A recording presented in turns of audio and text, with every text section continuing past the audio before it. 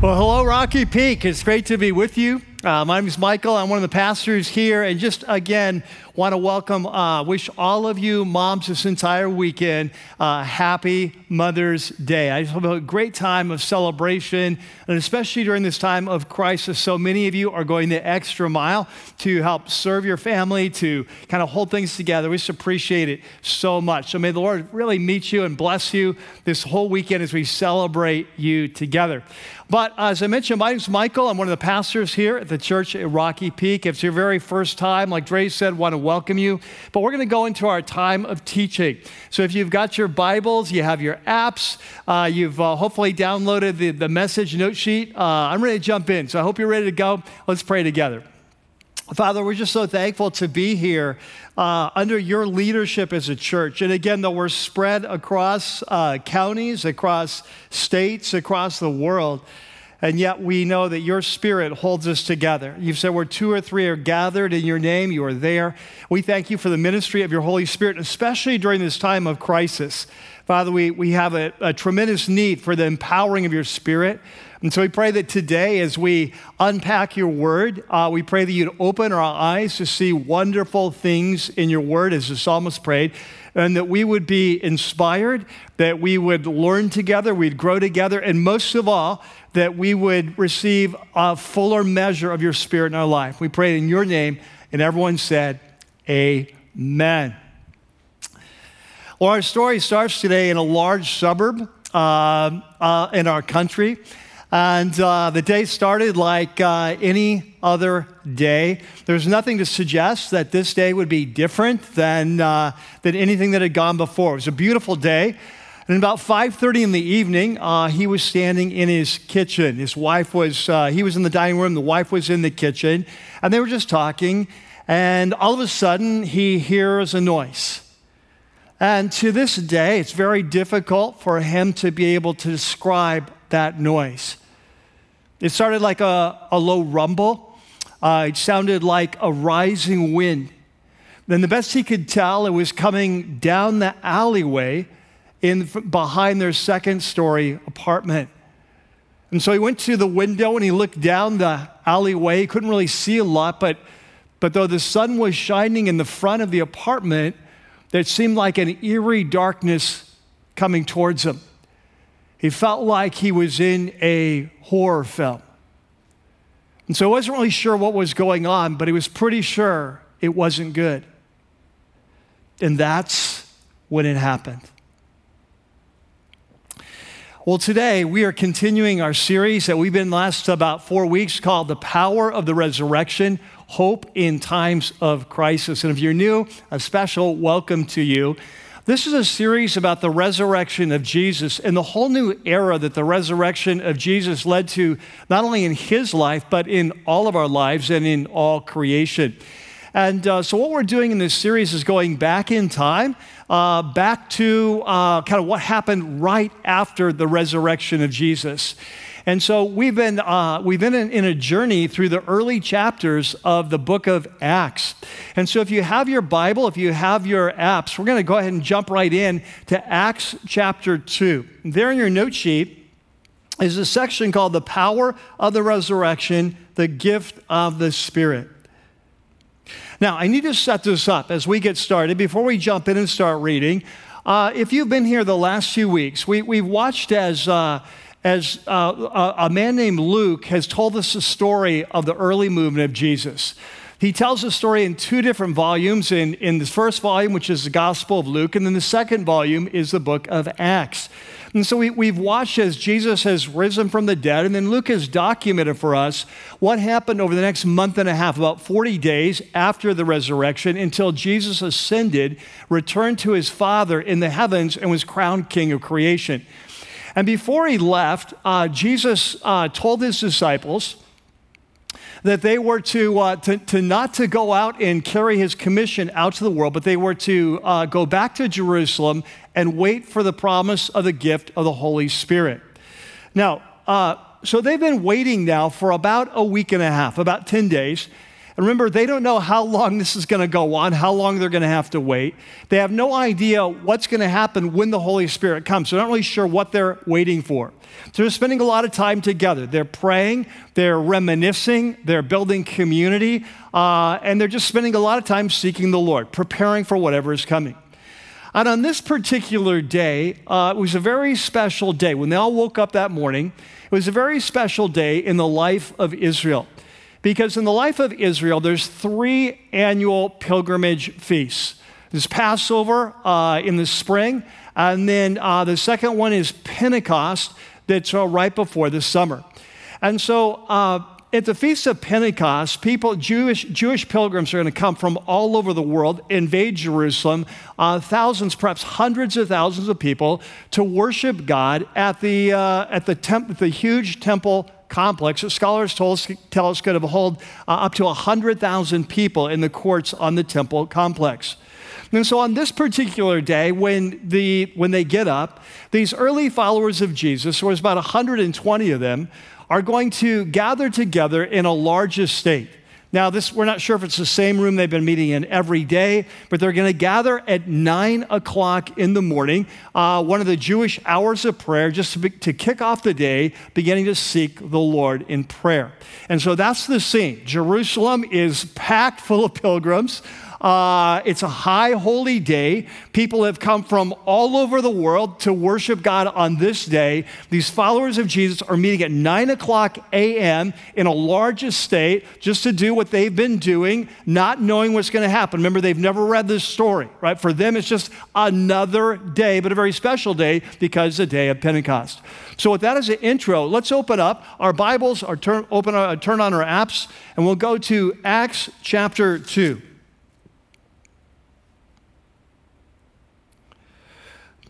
So in Acts chapter 2,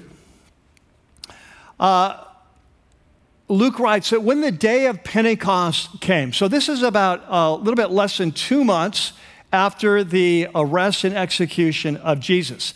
Passover, of course, is in the spring, near like our Easter. Pentecost is the feast that comes 50 days after the feast of Passover. In Hebrew culture, it's called the Feast of Weeks. So 7 weeks and 1 day. In the Greek, Pentecosta means 50. So they call it the Feast of Pentecost. So we're now towards the end of May. And on this day, the day of Pentecost come, they're all together in one place. Now, Luke doesn't tell us a lot about this particular place. He will later refer to it as a house. It's probably a large estate. We know from archaeology there's many huge estates in Jerusalem. It was probably one of these is large enough so that 120 people could be in one space. So it's 9 o'clock in the morning. And suddenly in verse 2, a sound like the blowing of a violent wind came from heaven and filled the whole house where they were sitting. Now, I want you to picture this. We need to use our imaginations here.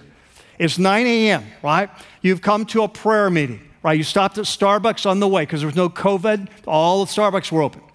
So you've got your Starbucks, you're still waking up, you come in, you see your friends, you've been hanging out with them a lot the last 10 days, you've become very close to High Holy Day, Pentecost, trying to kick off the day with prayer.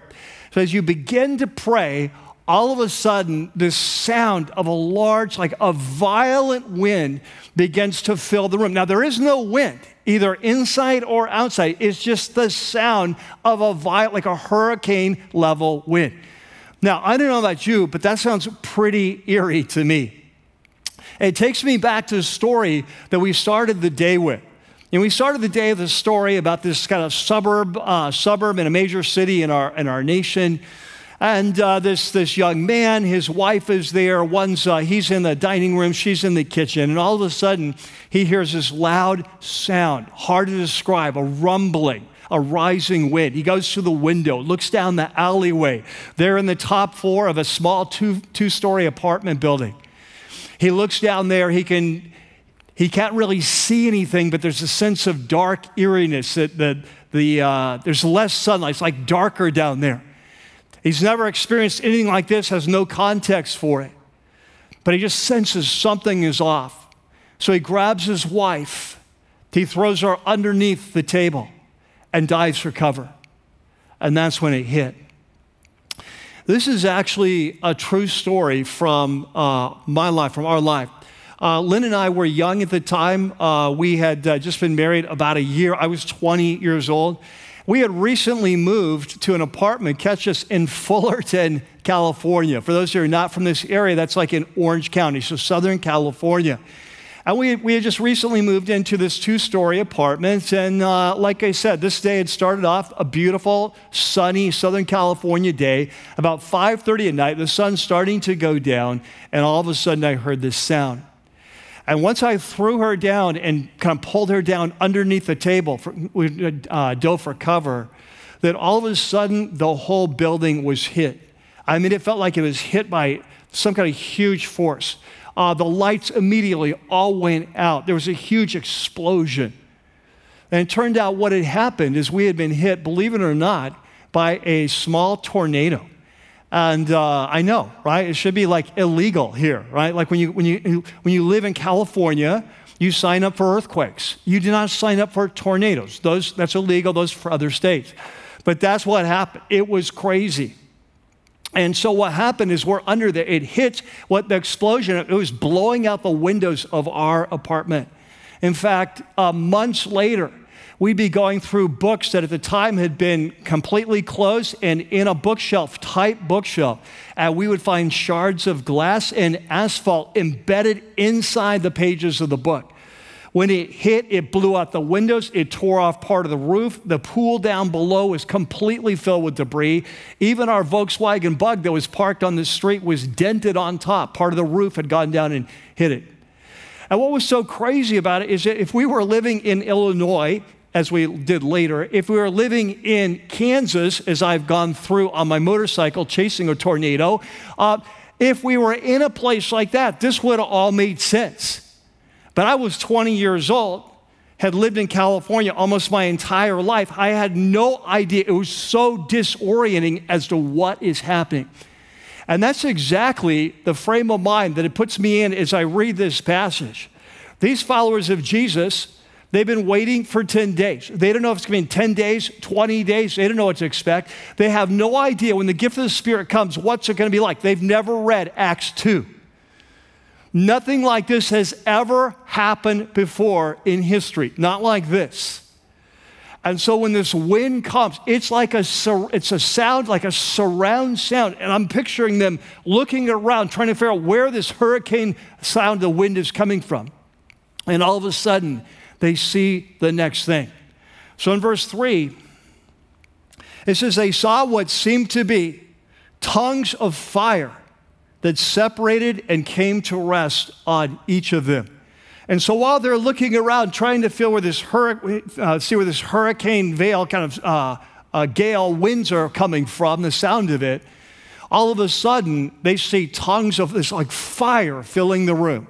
Now, I don't know what this is like. Luke doesn't describe it. I wonder if it's just like the ceiling just disappeared and all they saw was fire. I don't know. But what he's very clear on is that this fire that began to spread out and an individual tongue of flame began to rest on the top of each person. Now, in retrospect, this all makes sense because in the Bible, God's coming is often associated with wind and fire. That often the Holy Spirit, the Spirit of God, is represented by the wind. In fact, in both Hebrew and Greek, the word for wind is the same word as the wind for spirit. And fire is often associated with the coming of God. Think with me, Moses, when he is called by God, he's called to the burning bush. When the nation of Israel is rescued from slavery and taken 3 months later to enter into covenant with God at Mount Sinai, when God shows up with this amazing display of power, that he comes with great clouds and fire. It looked like the top of the mountain was a furnace. When Isaiah was caught up in the presence of the Lord in his vision in Isaiah chapter 6, he says, "Woe unto me, I'm a man of unclean lips, and an angel flew from the altar and took a burning coal and put it on his lips." So these are images of God coming, that the Spirit was coming. Just like he came to Mount Sinai, he's coming to this house. And all of a sudden, it happens. In verse 4, that all of them were filled with the Holy Spirit. Now, I want you to underline that, to highlight that, to circle that phrase, filled with the Holy Spirit. Jesus had told them to wait in Jerusalem until they were baptized in the Holy Spirit. Luke, as we'll see today, he prefers the term filled with the Holy Spirit. Both are powerful metaphors, being baptized, drenched, dunked in the Holy Spirit, being filled like a cup, filled, overflowing with the presence of the Holy Spirit. And catch this, it wasn't just for some of them, it was all of them. They were all filled to the full with the Holy Spirit. And what happened is they began to speak in other tongues. Now catch this, if you look at the footnote in your Bible, it'll tell you this is just the normal Greek word for languages. They began to praise God. In fact, they were actually like prophesying. Like the prophets of old, when the Holy Spirit would come and they would begin to prophesy. That's what was happening. They were prophesying about what God had done in this incredible salvation, that he's accomplished. He's been faithful to his people through the death, the life, the death of the Messiah, that salvation is come. They're prophesying, but catch this, they're prophesying in foreign languages that they've never learned. Obviously, supernatural. Now remember, on this day, there were Jews from all over the world that had come to this pilgrim festival to celebrate the day of Pentecost. And so when this happens, this draws a crowd. Now it's interesting because Luke doesn't paint us a clear picture of where this next scene happens. We're not sure whether they just poured out in the street, and the streets that were full of pilgrims, a crowd gathered there. Or maybe these followers of Jesus, they went to the temple. This is where the presence of God, they associate. Maybe they went to the temple, and of course, it was a high holy day. It's going to be packed, 9 o'clock in the morning, one of the Jewish hours of prayer. We're not sure exactly where it happened. But what happened, what we know for sure, is they're speaking in foreign languages, praising, prophesying, and people from all over the Roman Empire were there who spoke those languages, and this drew an incredible crowd. And of course, everyone is trying to figure out what's happening. Some were even saying, I just think they've had too much to drink. You know, that if you don't know the language, right, that you're hearing someone speak, they just assume maybe they're drunk. And so Peter's going to get up and give let me explain what's happening. So let's jump to verse 14. And so Peter stands up with the 11. Of course, he's the leader of the band now. And he raises his voice and he addresses the crowd. And he says, fellow Jews and all you who live in Jerusalem. So notice he's talking about the residents and pilgrims. And he said, let me explain this to you and listen carefully to what I have to say. So these people are not drunk as you suppose. It's only 9 in the morning. No, hey, give me a break. Bars aren't even open yet. He said, no, this is what was spoken by the prophet Joel. And so Peter says, no, that's not what's going on. They're not drunk. What's happening here is you're seeing a fulfillment of ancient prophecy. Now, this is interesting because throughout the Old Testament, many of the prophets had predicted that one day God was going to return to his people, that he was going to forgive them of their sins. He was going to bring judgment on the world for its rebellion, but he was going to pour out his Spirit in powerful ways on his people. And what Peter says is that's what's going on right now. This is a historic event with the life, the death, the resurrection, the ascension, the crowning of King Jesus. What's going on now is that promise of the prophets of this new era where God will pour out his Spirit, he said, that's what's happening here. And so he goes on, he's going to quote from Joel chapter 2. And he says in verse 17, in the last days, God says, I will pour out my Spirit. Notice that in the last days. From a biblical point of view, once the Messiah has come, we've entered into the last days. So in the last days, God says, I will pour out my Spirit on all people. So catch this, not just on prophets, not just on priests, not just on kings, certain isolated people, but when the coming of God's kingdom comes, he promised, I would pour out my Spirit on all my people. And he said, so here will be some of the signs. Your sons and daughters will prophesy.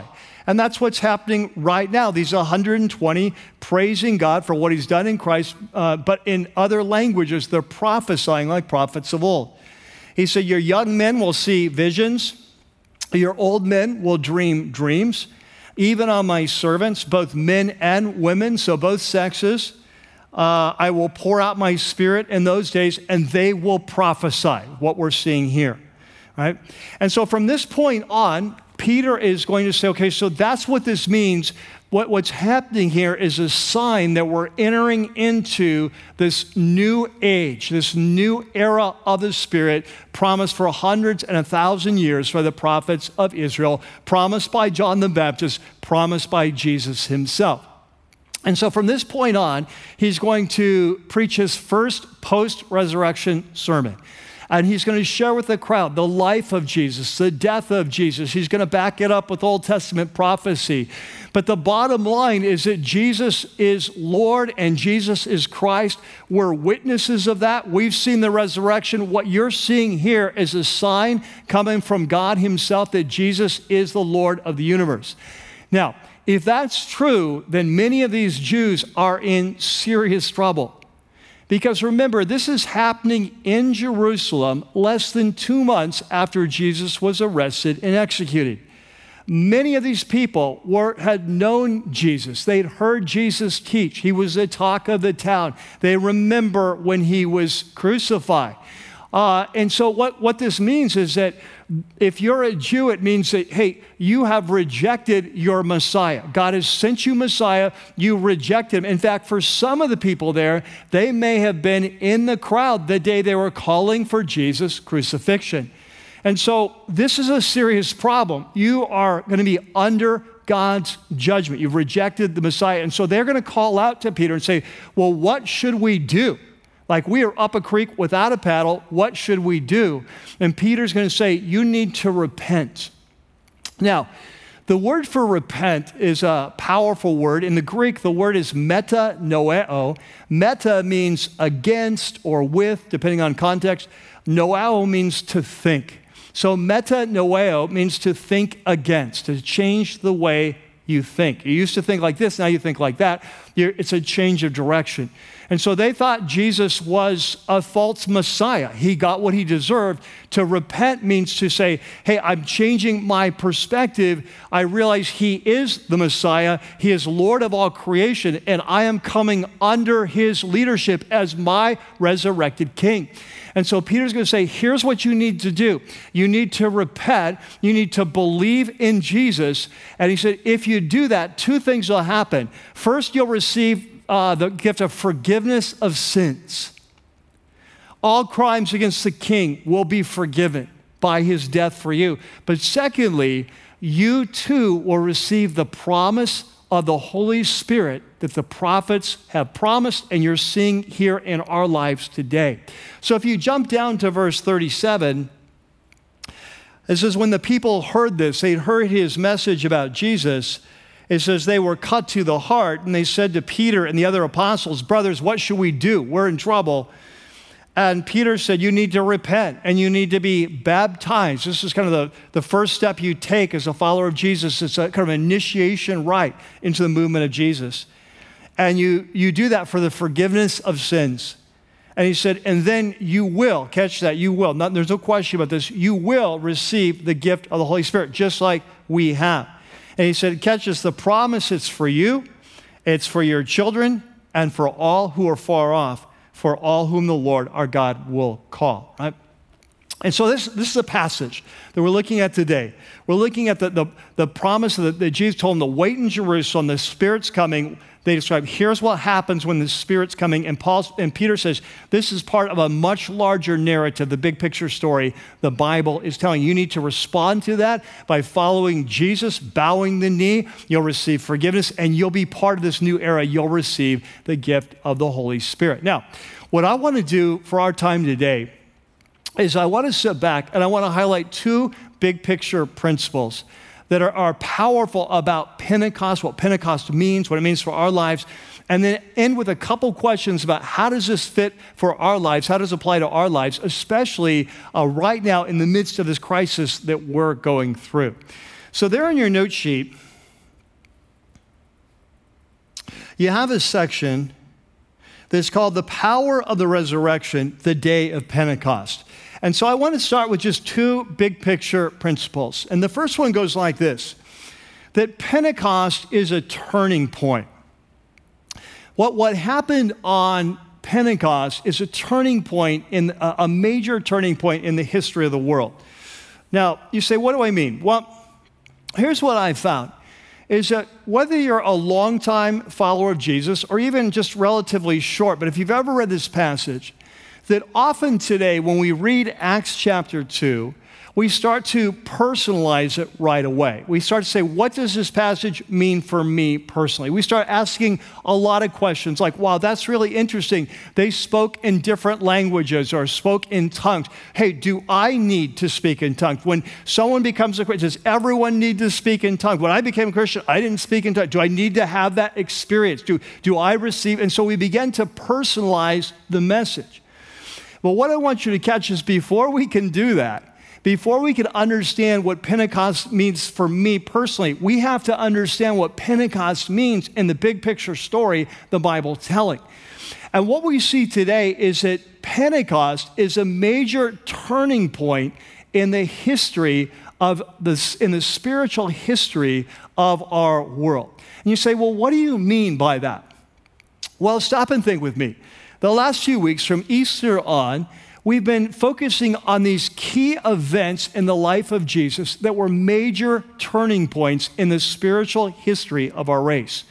So, for example, as followers of Jesus, we understand that Good Friday was a turning point.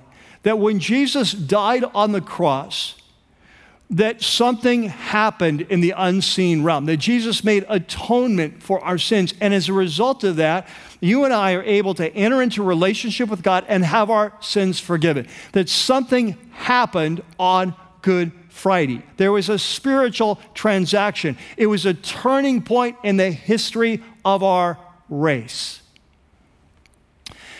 And then we go to Easter. And I think as we're learning in this series, we may not have understood this before, but we're learning in this series, is that on Easter, something happened. Easter was a turning point, not only in the life of Jesus, but in the life of every one of us when we give our life to Jesus. And it was a turning point for all creation. That the resurrection of Jesus was the first step in the resurrection of all creation. That when Jesus came out of the grave, something happened. It was a turning point for our race and all creation. A couple weeks ago, we looked at the ascension of Jesus. And we saw that ascension of Jesus was much more than a creative way for him to go home. That when Jesus returned to heaven, that he was crowned. There was a coronation ceremony where he was crowned king of creation. That when Jesus returned, there was a change in his status, a change in his assignment. That when he returned, he was given the name above all names because he had humbled himself unto death on a cross, so that at the name of Jesus, every knee shall bow. That there was a transition, that Jesus stepped into a new role as the Son of God, the Son of Man, the King over all creation. Something happened. It was a turning point. Well, here's what I want you to catch. That on the day of Pentecost, it was the next turning point. That what had happened is now that Jesus has died, now that Jesus has risen, now that Jesus has ascended, now that Jesus has been crowned, we are now ready for Jesus to take the gift of the Father and initiate a whole new era in human history with the coming of the Holy Spirit. Now, we see that in this passage today. This is the point Peter is making. The question is, why are all these people speaking and praising God, prophesying in languages never learned. Why is that happening?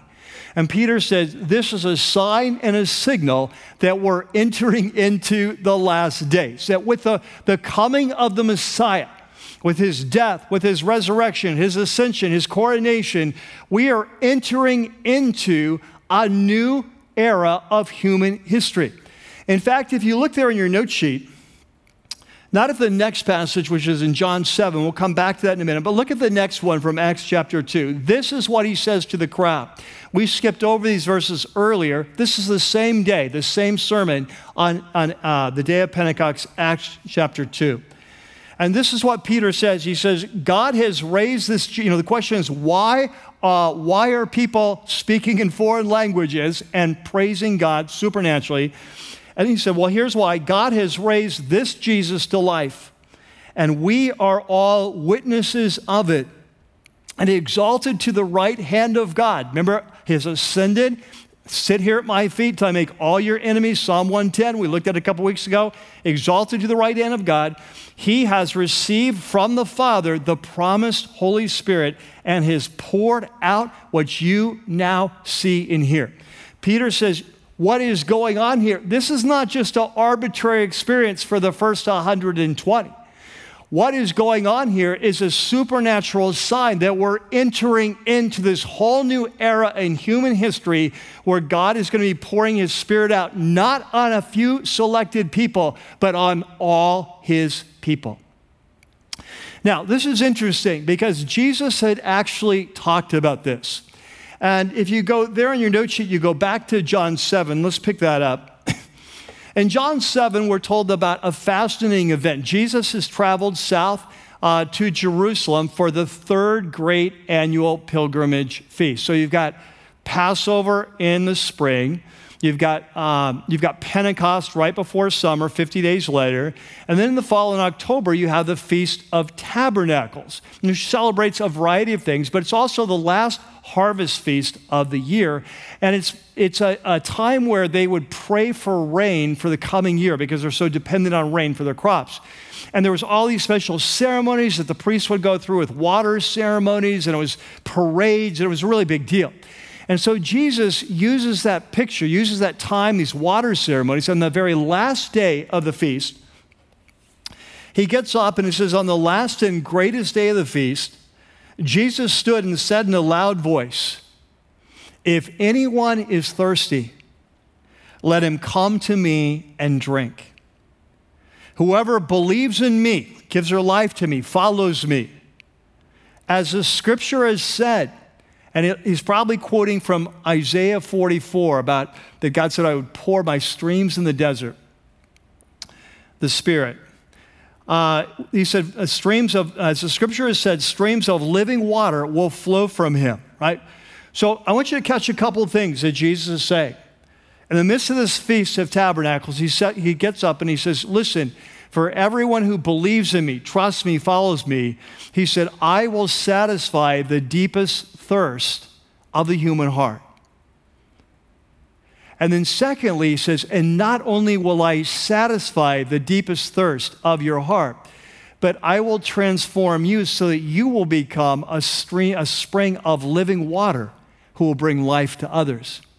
Now, of course, if you're there that day, the question is, what's he talking about? This stream of living water, what is he referring to? And John the Apostle, who's writing this gospel about 50 or 60 years later, he's had time to reflect. He's seen what Jesus was talking about. And so now John is going to give us his personal commentary on what Jesus said. And look what John says. He says, by this, the statement that I will, give them streams of living water, by this, that Jesus meant the Spirit, whom those who believed in him were, catch this next word. What's the next word? Later. Underline that. Were later to receive. And then catch this. John says, up to that time, the Spirit had not yet been given. We had not entered into this new era of the Holy Spirit. That had not happened yet. And the question is, why hadn't it happened? And John says this, since Jesus had not yet been glorified. You see, there was an order to this, and God's redemption, his restoration of our race, there was an order. Messiah had to come and die for our sins and make atonement. And then he had to rise from the dead and be glorified. And then, and only then, when atonement had been made and it was possible to have a relationship with God through the forgiveness of his sins, and he had risen to the right hand of the Father and he'd been crowned King of creation, then and only then was he able to pour out his Spirit and initiate this new era that had been prophesied by the prophets, whether it's Joel or Ezekiel or Isaiah. This new era in human history when he would pour out his Spirit on all his people. So what I want you to catch is in the same way that Good Friday was a turning point, in the same way that Easter was a turning point, in the same way the Ascension and Coronation was a turning point, that what we're witnessing here in chapter 2 of Acts is a major turning point in the spiritual history of the world. And once we understand that, now we're able to go on to point number 2. And so point number 2 is that Pentecost is personal.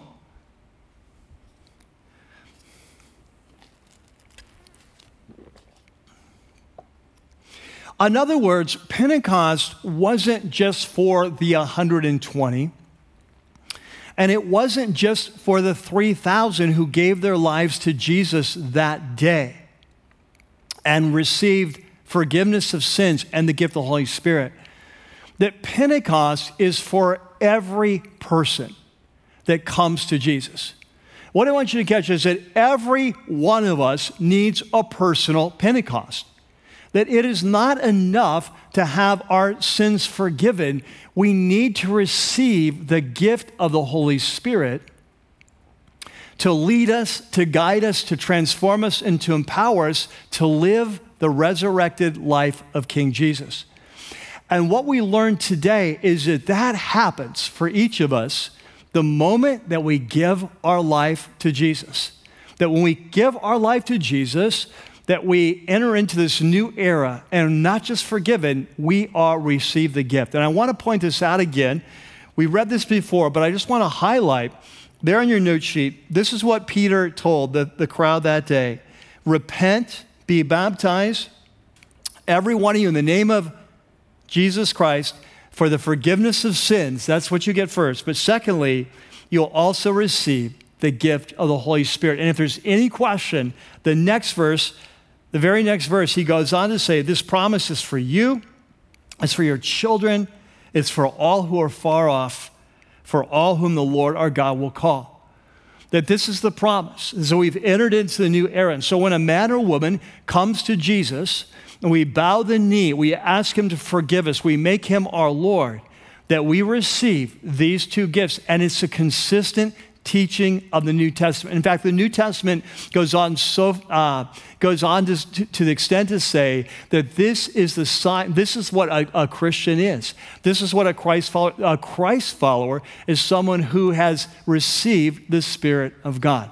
This is why Jesus came. He came so we could be forgiven, to make a way so the Holy Spirit could come and dwell in us, and you and I could become a temple of the Holy Spirit. And without the gift of the Spirit, we don't belong to Christ. In fact, in Romans 8, it's what he says, that if we don't have the Holy Spirit, we're none of his, right? And the beautiful thing is when we give our life to Jesus, this is what happens. We receive a personal Pentecost. Now, for some people, it will come with similar signs, right? Some of you have probably had an experience like this where you gave your life to Jesus, and maybe you had a similar experience as the early apostles. You may have even spoken in a language you've never learned, a language to praise the Father. Some of you, when you gave your life to Jesus, it may have been very dramatic. Some have been very quiet.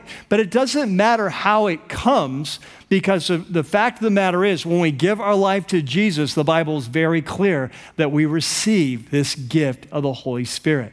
And each of us needs to have his own personal Pentecost to live a resurrected life. Now, this leads to a couple questions. And there in your note sheet, there's a section called the Turning Point, 2 key questions. And so, once we understand that Pentecost was a turning point for the whole world, but that when we come to Jesus, we step in and we experience our own Pentecost, it leads to 2 very important questions. Number 1, the first question is, how full are you? And you say, well, what do you mean? Well, I want you to catch that Luke loves this phrase, being filled with the Spirit. And I pointed this out before, that Jesus, when he talked about the coming of the Spirit in chapter 1, he said, hey, John baptized with water, but remember what he said, in many days you'll be baptized with the Holy Spirit, right? And so he said that's how Jesus described what was happening in the day of Pentecost. But that's not how Luke describes it. He likes a different metaphor. He really loves this metaphor of being filled with the Holy Spirit. And I love this because you can picture this.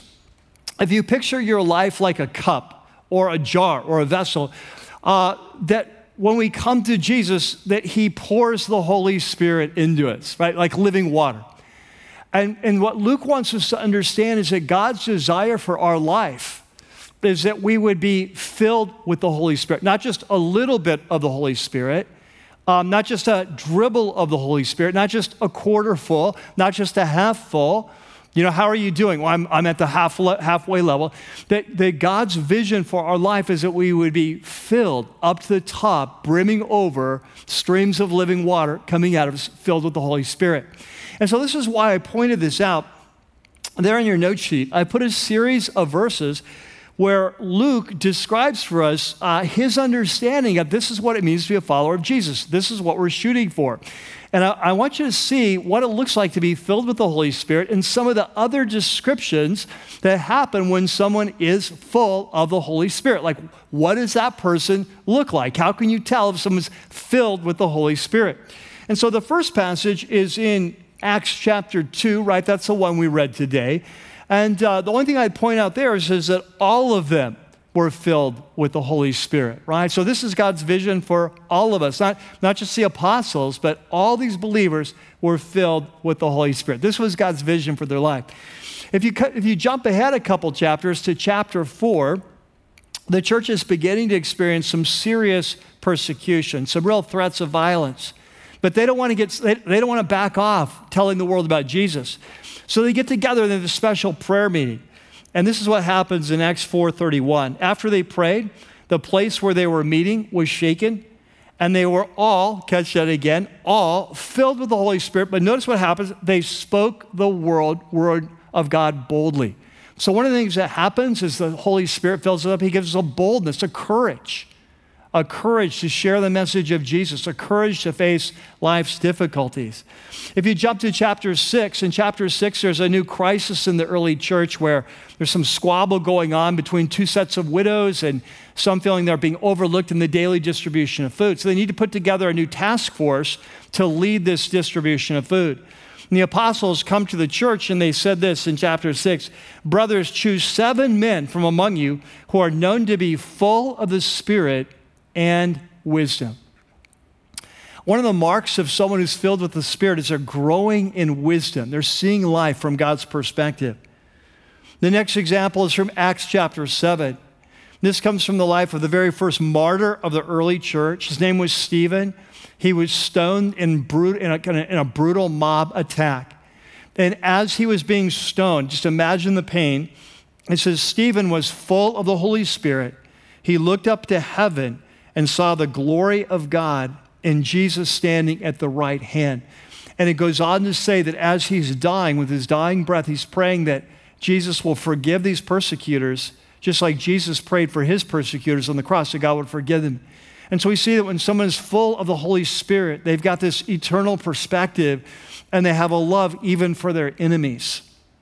In Acts chapter 9, we have the account of the conversion of Saul of Tarsus, who turns into the Apostle Paul. And when he met Jesus on the road to Damascus, the glory of Jesus' resurrected body was so bright it blinded Paul. And for 3 days, he couldn't see.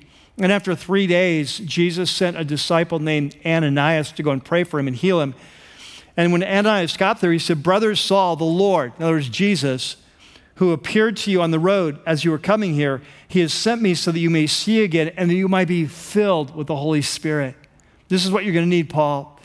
In order to carry out the commission Jesus has given you, to have the power, the sense of purpose, your life calling, you're going to need to be filled with the Holy Spirit. And then in Acts 11, we're introduced to a man named Barnabas, so we'll talk about more next week. But he becomes a partner of the Apostle Paul as they share the message of Jesus in the Roman Empire.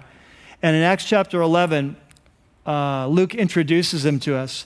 And he said, he was a good man, full of the Holy Spirit and faith.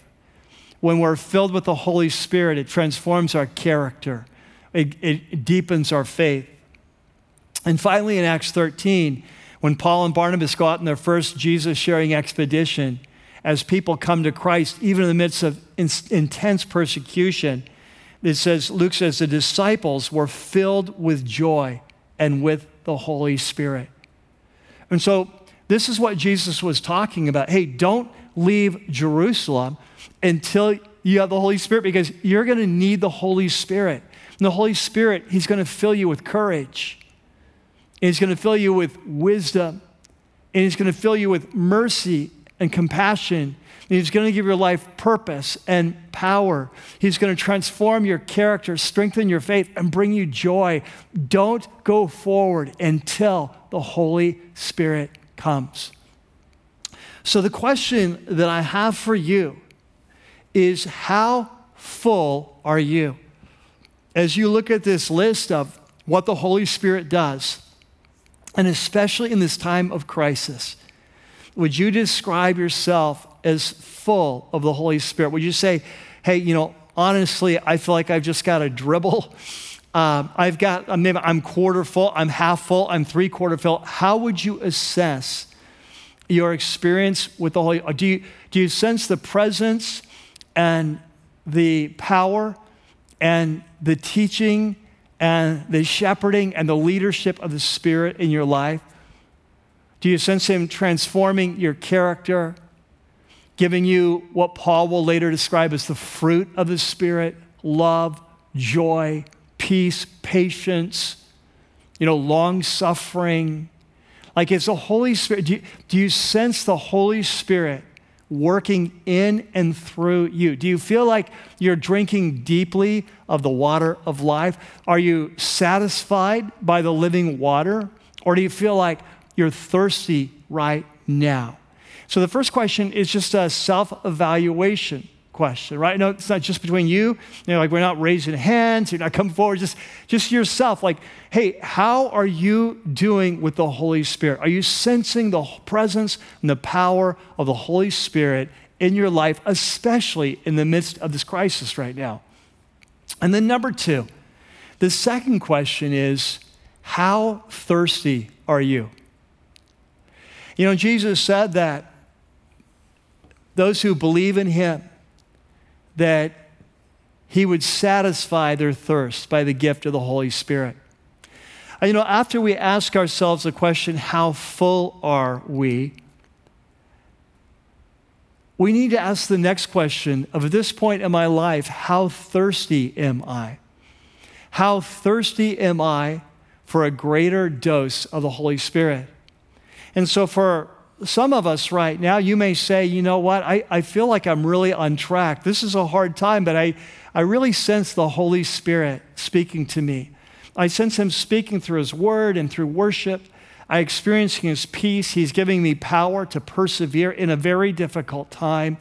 He's giving me the power to love those who are hard to love. And I'm sensing the presence of the Spirit. I feel pretty full of the Holy Spirit.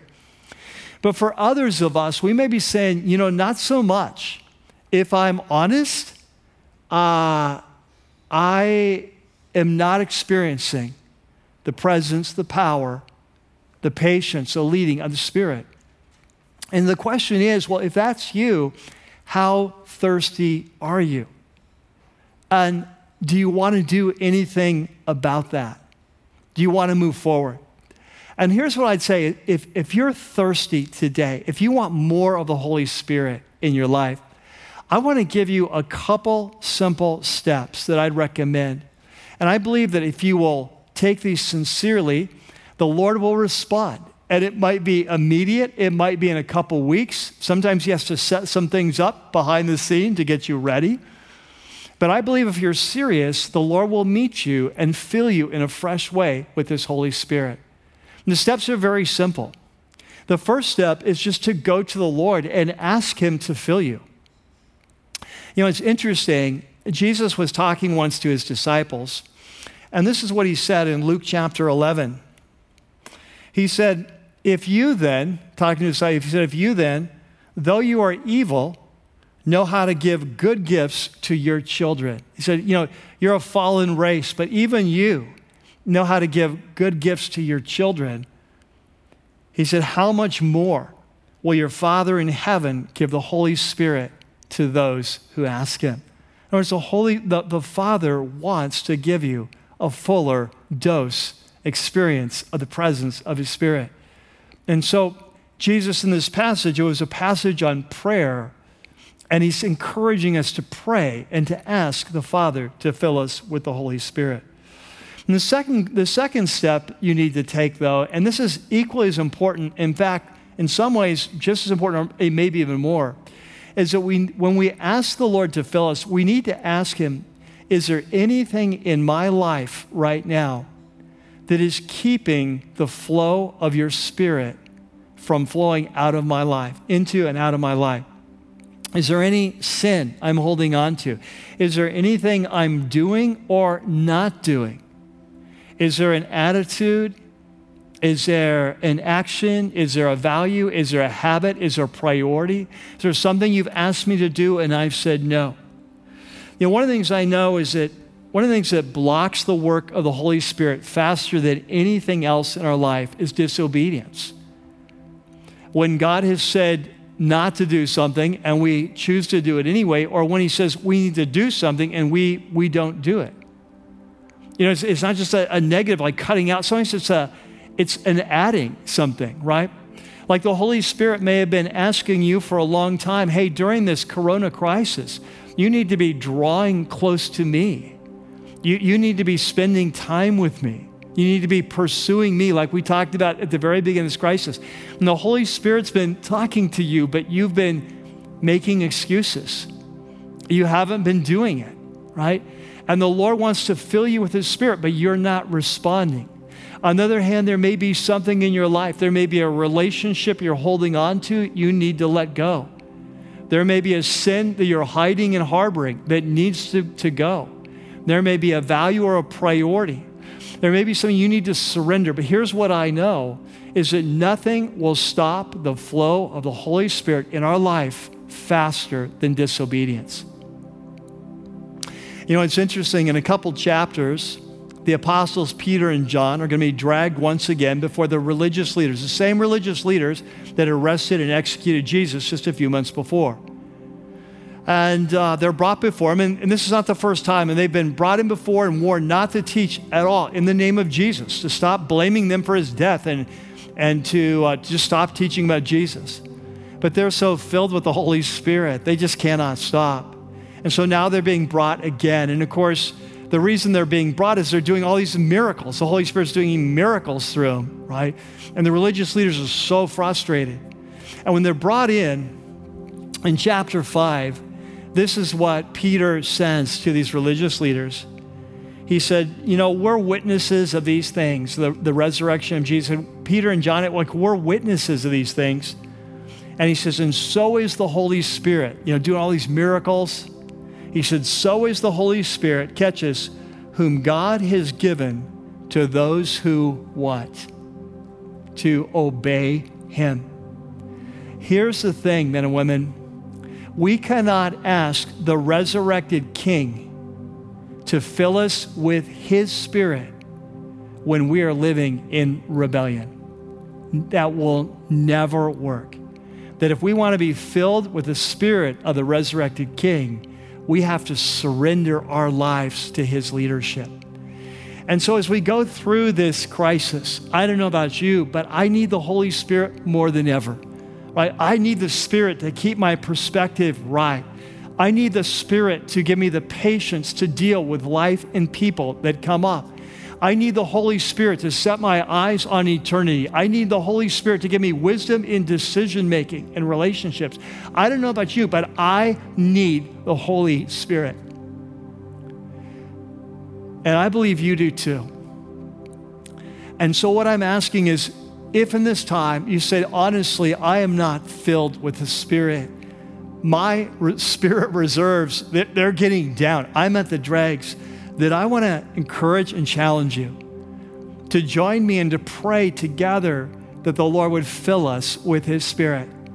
But here's the important part. When you pray that prayer, if you are serious, you have got to add the second part. If there's anything in my life that is blocking the flow of your Spirit, will you show it to me so I can surrender it to you? And it's a beautiful thing that this is a choice. You know, later on in the epistles, the letters of Paul, in Ephesians chapter 5, he will talk to the church and he will say, don't be drunk with wine. In fact, it's there on your note sheet.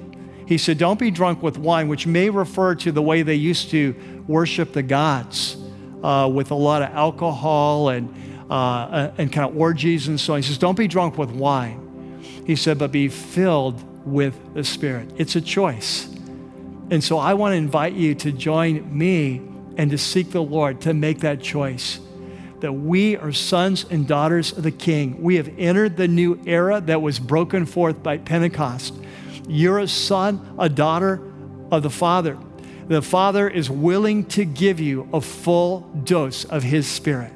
And so I want to challenge you that as we go into this final worship song, that you would go before the Lord and you would begin a journey and say, Father, I want to be filled with your Spirit. And I pray if there's anything in my life that's holding me back, that you would show me what it is and then just give me the grace and the power to say yes to you, to surrender that, so that I can have a fresh dose and filling of your Spirit, that out of me, that I would experience that living water again, and that out of me would flow life-giving water to others. So as we pray now, we go into this time of worship. Feel free to join us in worship, or maybe you just want to let these words just wash over your soul as you're in the presence of the Lord and asking for him to fill you with his Spirit. Let's pray together. Lord Jesus, we come, and we come not based on our authority or based on our efforts or our work. We come based on your life and your death and your resurrection and the new relationship we have because of the forgiveness of sins. And Father, we just say we're in a time of crisis right now, and if as much as ever, we need a full dose of your Spirit. And so we pray, God, you would come and meet us in this time of worship. We surrender our lives. We ask you if there's anything in our life that's holding back the flow of the Spirit of the resurrected Jesus in us. We pray that you would show us so we can surrender to you, so we can rise with you to a new life, a life of courage, a life of wisdom, a life of mercy and compassion, a life of purpose and power, a life of character and faith, and a life of deep joy, even in the hard times. We thank you for dying for us to give us this gift. And we pray you'd fill us now with the fullness of your Spirit. We pray it in Jesus' name. And everyone said, amen.